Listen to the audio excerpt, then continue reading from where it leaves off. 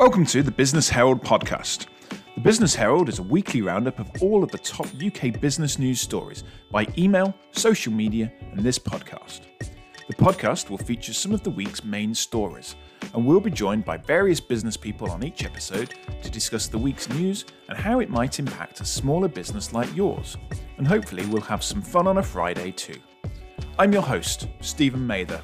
I'm a lawyer for SMEs, and I help business owners sleep better at night by sorting their legal problems out. Thanks for listening, and stay tuned for the next episode of The Business Herald. Welcome along to episode 22 of The Business Herald, a weekly podcast and newsletter featuring business news and economy news and how it impacts upon your smaller SME business. This week's show is slightly different than usual. I'm trying to find the best way to deliver what you want, and so I'd really appreciate your feedback. What would you like more of or less of? How can I make this show even better? Or I guess less worse. So let's get started. On Monday this week, the main news story was Boohoo buying the Debenhams brand and website for £55 million, resulting in some anticipated 15,000 job losses and 118 store closures. The big question, in my view, that needs to be asked is why the directors of Debenhams point-blank refused Mike Ashley's Fraser Group support. Was it really just spite? They didn't like him, or was it something else? He apparently offered £125 million to take over Debenhams, but that was turned down, and he also offered them a £50 million lifeline, which was also refused. So I think there's some questions to be asked there. Debenhams was valued at one point at £1.7 billion when it floated in 2006, but it struggled to make a profit over the last few years. Boohoo, meanwhile, is owned by Mahmood Kamani and has had itself a tumultuous year with a scandal that saw it allegations against it that it used sweatshops in Leicester to produce its clothing during the pandemic. However, it also saw revenues jump 40% to 660 million and profits to 68 million, so it's not been affected that badly. Also on Monday, the United Nations said that the pandemic has caused an unprecedented hit to the global economy, destroying the equivalent of 225 million jobs full-time worldwide.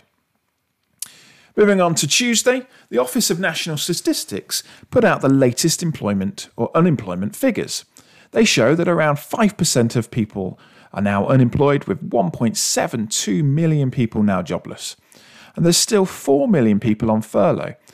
And it would seem likely, in my opinion, that the majority of those are probably not going to return back to the job they left.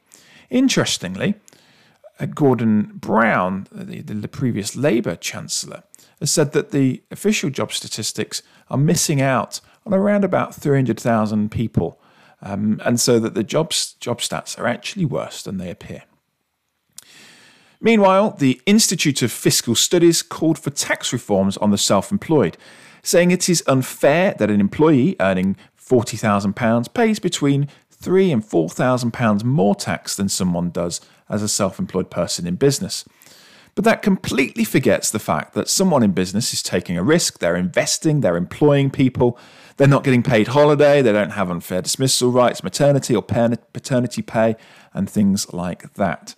So, in my opinion, it's a little bit harsh for the Institute of Financial Studies to come out and say that self-employed should be taxed the same as an employee.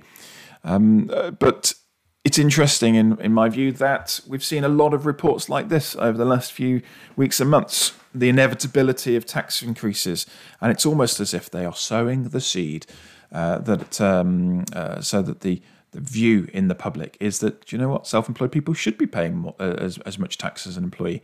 I don't agree with that. What do you think? Let me know. Also on Tuesday, HMRC finally backed down and agreed to waive penalties for the late filing of self-assessment returns until the end of February. Although, being HMRC, they still insisted that payments and interest would start from the 1st of February. So what they're effectively saying is you can file your self-assessment, you won't know exactly how much to pay, but we're still going to tax you on the amount that you don't know how much you have to pay. So thanks very much, HMRC, for helping all of those people that have struggled because of the pandemic to get their accounts and returns done properly. On Wednesday, there was a report saying that 1.8 million businesses are at risk of insolvency, with 336,000 at, quote, high risk. 1.8 million businesses, the headline sounds like a lot, but of course, most businesses are at risk of insolvency. Insolvency is a really simple scenario. It means that you don't have either enough assets to cover your liabilities, or you just run out of cash. There's a cash flow situation. And of course, for many, many businesses, that's true. Even those ones that are prepared and have 3 or 6 months reserves in their bank account are still at risk of insolvency if the work dries up. So the headline is, I think, a bit over the top. Perhaps it's true that 330,000 are at high risk of insolvency, and those would be those businesses that perhaps don't have enough cash in the bank to last them to the end of the month or end of the next month ahead of them. Meanwhile, we saw a report talking about cash and cash flow that Rolls-Royce is burning through £2 billion of cash every 6 months. That's an extraordinary amount. They had a cash call last year and added £4.6 billion to their reserves. They've spent it. They need another £2 billion to keep them going. It's amazing amount of money. Interestingly, the reason why they're struggling is because their revenue, their income stream, is from the vast majority of it comes from aeroplanes, obviously, airplane engines, and they charge an ongoing annuity, an annual payment, which is usually over sort of 20, 30-year period, the lifetime of an engine. But it's based upon flying hours. So it's great when their engines are in airplanes that are flying constantly because they get more money. But when they don't fly, all dries up. So it shows you the difficulty. That's a great idea and a great model, but it's changed. And so something to consider there for your business. We also learned that Arcadia, the brands owned by Sir Philip Green, Topshop, etc., collapsed under £750 million worth of debt. Meanwhile, there's been news from the big American tech giants, Microsoft, Apple, Facebook, all of whom have had massive 30% increases in turnover and profit over the last quarter. Moving to Thursday, and on Thursday, Saga, the travel company and insurance company, announced that it booked quite what I think is quite an amazing £140 million worth of cruises for later on this year, demonstrating that certainly its target market, the older generation, are confident, or hopeful at least, that they're going to go back on holiday. They've had their vaccines, or they're ready to have their vaccines. Saga has a no vaccine, no cruise policy. And they've had £140 million worth of income for cruises later this year. And I think that's fantastic. That's really good. I'm really looking forward to being able to get back on holiday. I don't know about you. We also heard news that the number of vacant shops increased at the fastest point in a decade. Lots of vacant shops right now. And the question for me, the question for the high street and question for the economy, I believe, is what are we going to do about it? At the moment, we have high tax rates. Business tax rates on shops is high, and that will put off a lot of smaller businesses from opening up a shop. They're vacant. We also have landlords. I'm not having a go at landlords in any way, shape or form, but I have heard of some landlords who are refusing to reduce their rent, and they'd rather keep their shop open, expecting that they're going to get a AAA tenant in. But what's been clear over the past 12, 18 months is that those AAA tenants are probably as much likely to go bust and not pay the rent as the smaller ones. So I think there's got to be a give. There's got to be a change from a council tax point of view, a business rates point of view. They've got to come down to encourage people to take out shops. Landlords maybe have to change the way in which they work, and turnover-linked leases becoming more. People are becoming more aware of them, and maybe that's an option to have people fill those shops. We heard that on Thursday as well. We heard that car production had fell to its lowest point in 37 years. And another bad stat was that the pandemic is costing the hospitality sector £8 million an hour in lost sales. Amazing figures.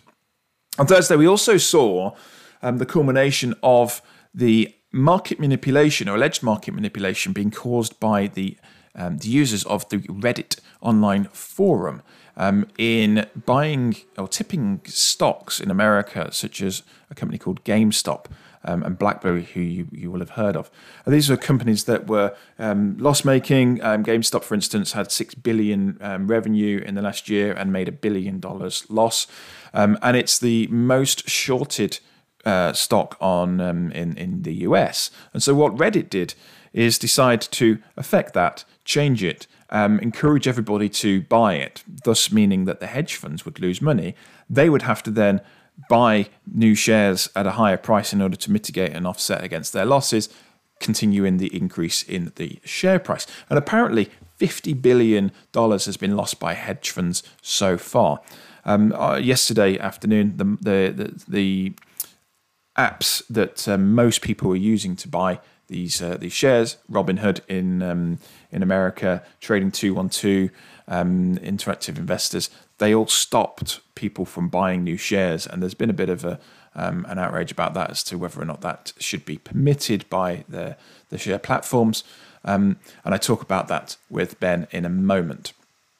And finally, on Thursday, the IMF produced a report that said that the financial markets could see a severe correction because investors are complacent with the bailout money from central banks. So I spoke to Ben Wattam, a director of Wattam, Kirby & Me, a financial planning and wealth management firm in Leicester, about this and to hear what his views were. The IMF have basically said that that markets, there's excessive risk taking and there's a share price bubble and we're prone to a correction. And I am not the biggest fan of these sorts of bodies, the IMF, the Bank of England, because they think that they control everything. And they think the only way to solve problems is for them to solve the problems with more policies or less policies. So they control things. And I really, really strongly disagree with if you look at the two authors, what they've said, their previous blogs, they've been consistently negative on absolutely anything and everything you ever want to discuss. And I think it was J.K. Galbraith, the ex-economist who predicted the economic crash in the 1930s, said economic forecasting is only there to prove that what was it? I can't remember what he was saying, but basically he said that economic forecasting is a waste of time. And he was an economic forecaster himself. And it just kind of proves the point that, economists, I trained as an economist at university, and they often get things extremely wrong, as we've seen in the last 12 months, 18 months.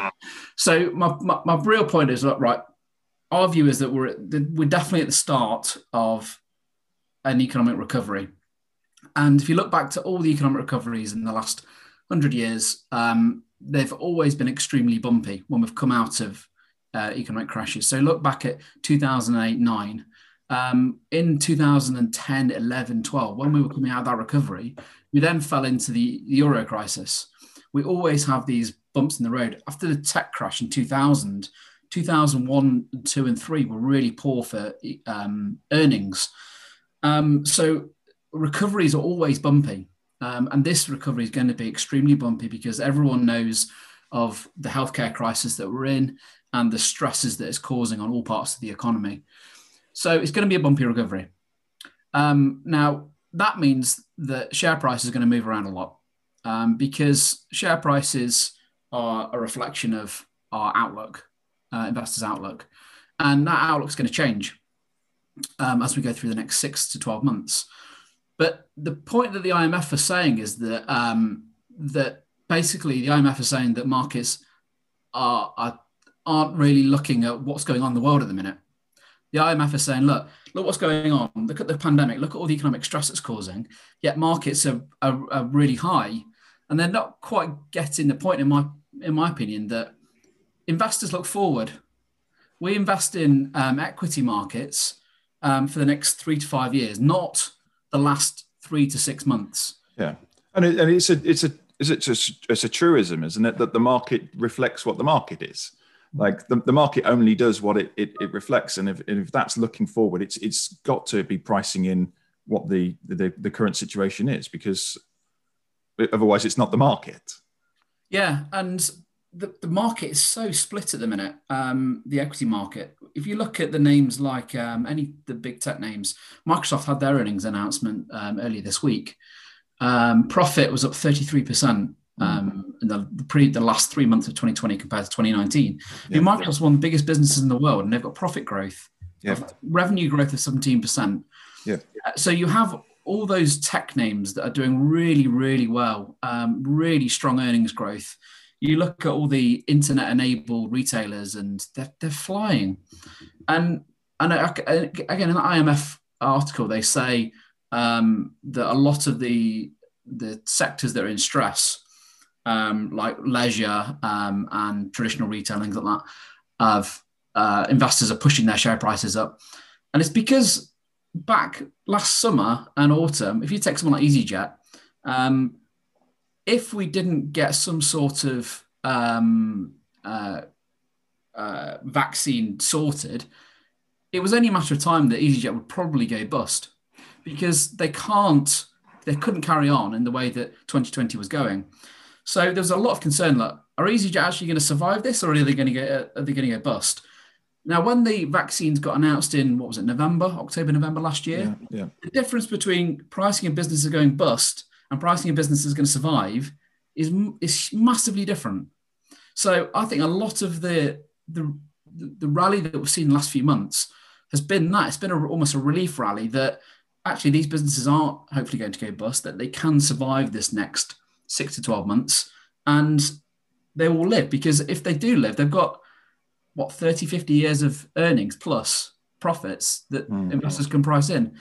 So I think there's a few different things that I just don't think the IMF, I mean, in their little bubble world of policy making, they just don't quite get it, in my opinion. Yeah. Okay. Yeah. That's interesting. And it's, it was interesting to me actually on the same day as the IMF story was reported, there was an EY report that said that actually Britain's going to sidestep a double dip recession because the market and the economy has shown that it's actually been quite resilient. And so it's one of those things that I think we generally kind of have, people, the economists, but we forget maybe that sometimes some of it might be opinion as much as fact. It's sometimes people's gut feeling, because it's predicting the future almost, isn't it? Like you're saying, you're pricing in the future, and you're looking at someone like, let's take EasyJet, you're looking at that and saying, right, okay, if there wasn't vaccines around, this company would go bust because it's going to cash burn very quickly. It's still burning cash, and it's still really struggling. But actually, there's on the horizon, it might get back into doing some work, and therefore there's some potential there. Yeah, I haven't seen that EY report, but there's been some strange thing. It's been a strange recession economy for the last 12 months, because usually certain parts of the economy hold up quite well actually in recessions, and other parts really struggle. So traditionally, like manufacturing is always very weak in recessions, and services are generally strong. This time it's been the opposite. If you look at the manufacturing data coming out at the end of last year, it's really strong around the world. Yeah. Really strong. But it was the services that are actually quite weak, which is slightly different. And also look at the bankruptcy data. The bankruptcy data is bizarre. So it's not just the UK. Look at the US, or even in Europe as well. Bankruptcies have been falling consistently last year. So bankruptcies are much lower now than they were a year ago. It's just strange. I think that will change, but because of the level of support that we've had, and I mean, the IMF article as well says that policy support remains crucial. Of course, it remains crucial. I mean, policy makers, whether it's in fiscal or monetary, they know the economy needs support. They're not going to raise interest rates anytime soon. Yeah. So saying that kind of sentence is just a bit of a pointless comment, because they know we're not stupid. They're not stupid. Most of them, anyway. It looks like most of them worldwide, from my understanding, most of them realise as well. I know what's her face, Janet Yellen. She was talking about it, spending big. You've got to spend your way out of this, and that's that Keynesian theory, isn't it? Of kind of what used to happen after wars. We're in the same situation. You got to spend your way out of it's only the real way to kind of get the economy moving. Yeah, we tried cutting back at the end of 2009, 2010, to kind of 2013, 14, and it just didn't work. It's very, very, very difficult. I think the way that, from a debt perspective, the only way we're getting out of this is to inflate our way out of it. That's what we did after the Second World War. If you look at the data of the Second World War, the UK had its highest debt levels ever compared to the size of the economy. And then following 10 years, what they did, the Bank of England kept interest rates at rock bottom and didn't react to changes in inflation. So inflation picked up, interest rates didn't move. And the benefit of that from a government point of view is that inflation just eats away at the value of the debt. And it's exactly what we're going to try and do this time. Yeah. We're not going to try and cut costs. We're going to spend our way out of it. Hopefully inflation picks up. If and when it does, they're not going to do anything about it. They'll let inflation run higher for longer and eat away the value of the debt. That's interesting. Yeah, I hadn't considered that, but that's a good point. Yeah.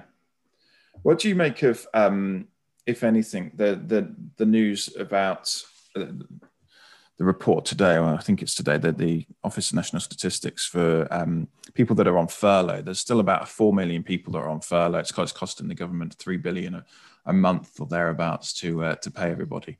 Looks like that's going to continue.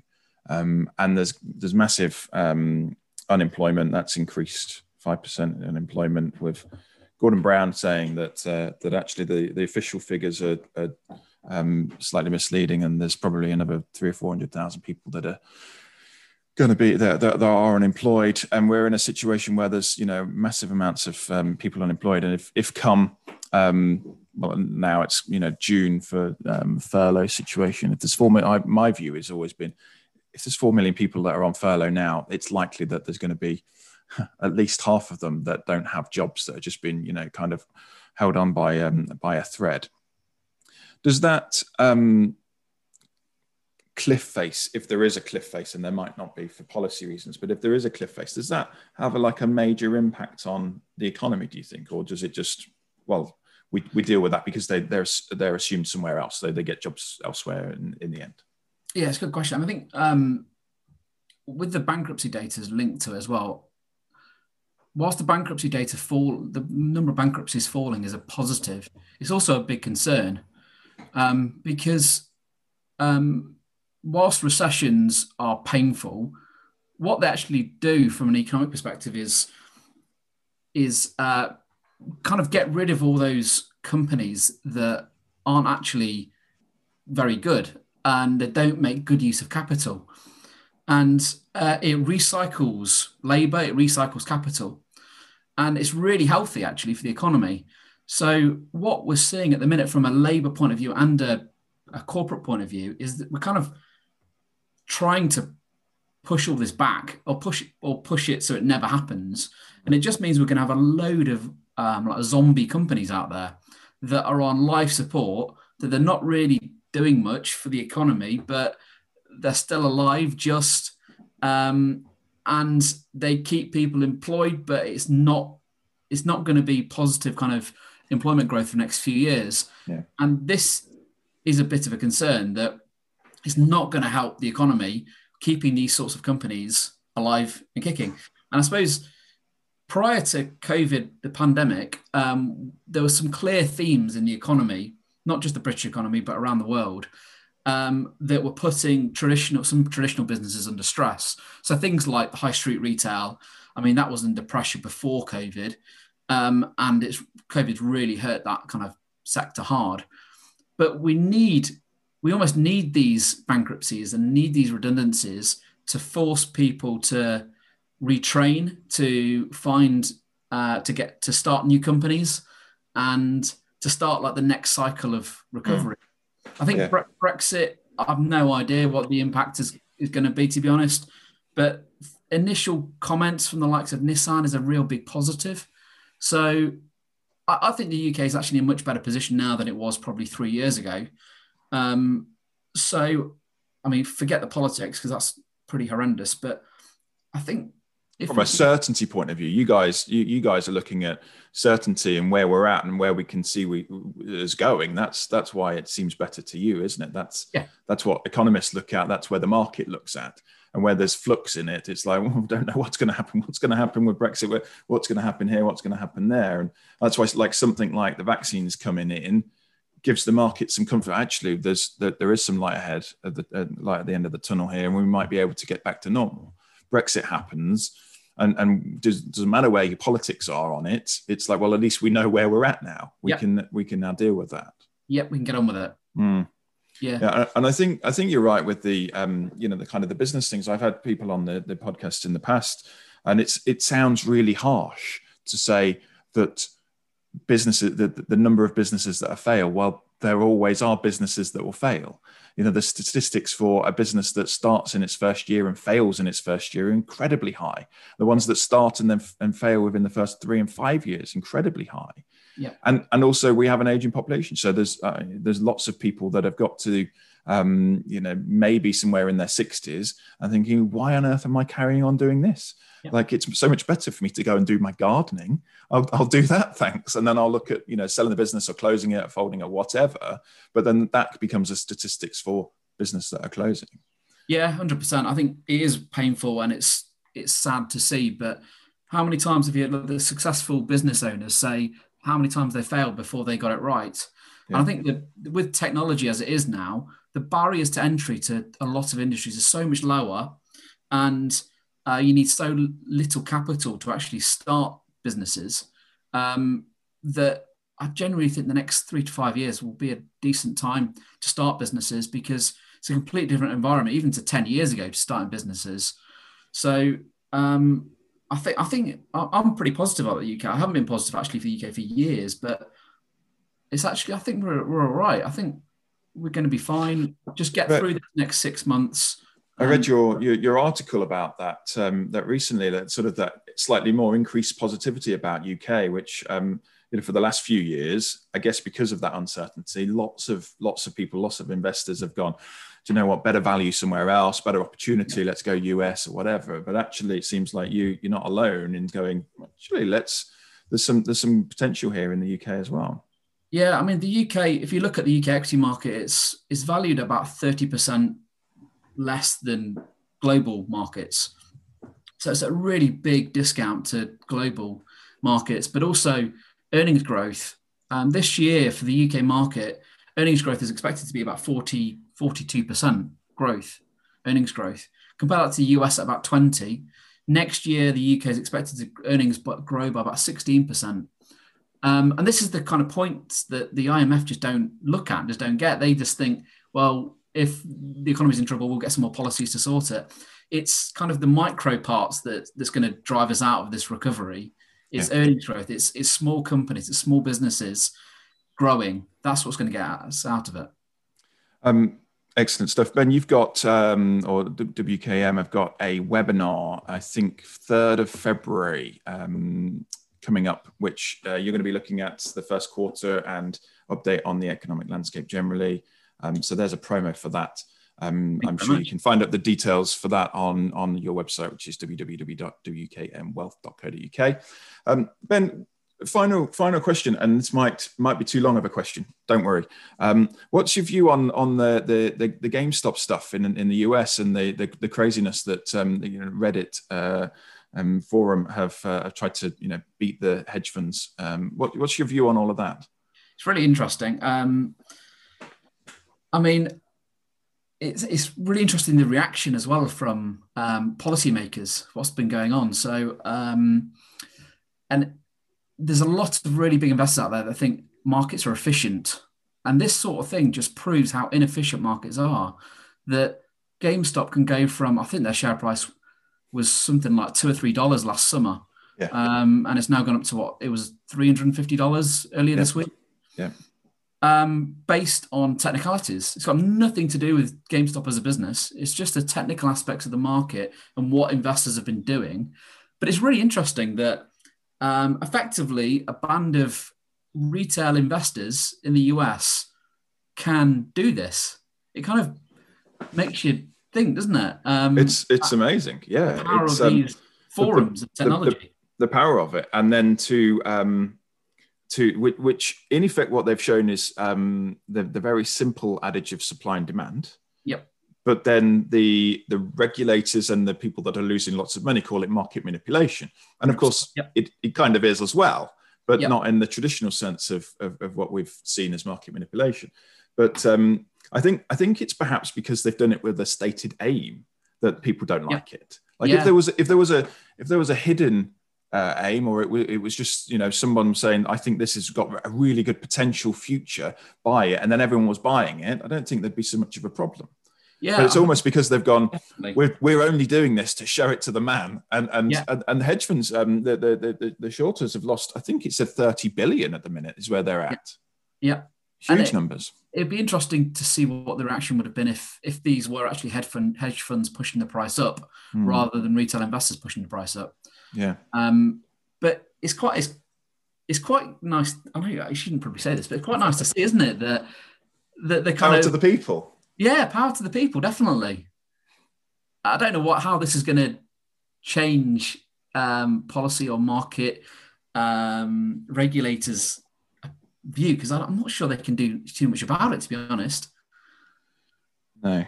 I mean, maybe crack down on some of the chat forums, because I'm sure there's probably lots of comments on those chat forums that are not right from a regulatory point of view. But there's not much definitely a lot of that, and there's definitely a lot of that. I've seen it on like TikTok, for instance. You know, I'm on TikTok, and there's a lot of people that are making share recommendations and you know, giving share tips away, and it's, you know, it's just completely wild and unnecessary advice. But the point with the GameStop stuff, BlackBerry and the other ones that they've done, these are all failing businesses, and the stats clearly show that they are failing businesses. And it's just that they've taken it on as a challenge to do it. There's a quote that you've probably heard, which is, when the shoeshine boys start giving stock tips, then it's time to get out of the market. Yeah. And there's that's, for me, it just seems like that's where the US is right now. And I know, like, if you take out the big tech names, actually the US has been doing, it's been doing well, but nothing like, you know, over the top. But take out the top 10 or 15 shares or whatever, which are doing amazing. Yeah. But it does seem like we're almost getting to that point where the average Joe is going, I've got a share tip for you, and that maybe that's the time to, well, at least to close your ears to that and not listen to them and take proper professional advice. Maybe we can agree that. So there we go. That was Ben Wattam from Wattam, Kirby & Meave, financial planning and wealth management firm based in Leicester. Moving finally across to Friday, and today saw news that consumer spending has fallen 35%, but that's probably pretty obvious given that there's just nowhere for anyone to spend their money. And there was also news that a further £1.2 billion was handed out as new or extended bounce back loans in the last month, so middle of December to middle of January. And apparently 20,000 applicants were denied, but I can't see any reasons why they were denied, so I assume that was something related to fraud checks or some other reason. But if you've applied for a bounce back loan or an extension of one and you've been refused, then get in touch. Drop us an email, info@businessherald.co.uk, or messages on social media. So that's it for this week's Business Herald. Thank you so much for listening. I hope you found it useful, engaging and informative. But let us know your feedback on social media, on LinkedIn, Facebook and Twitter. We're at The Business Herald. You can also find us at www.businessherald.co.uk, where you can subscribe to the weekly email, which has all of the week's news headlines and links to where you can find further podcasts. But for now, see you next Friday for another episode of The Business Herald.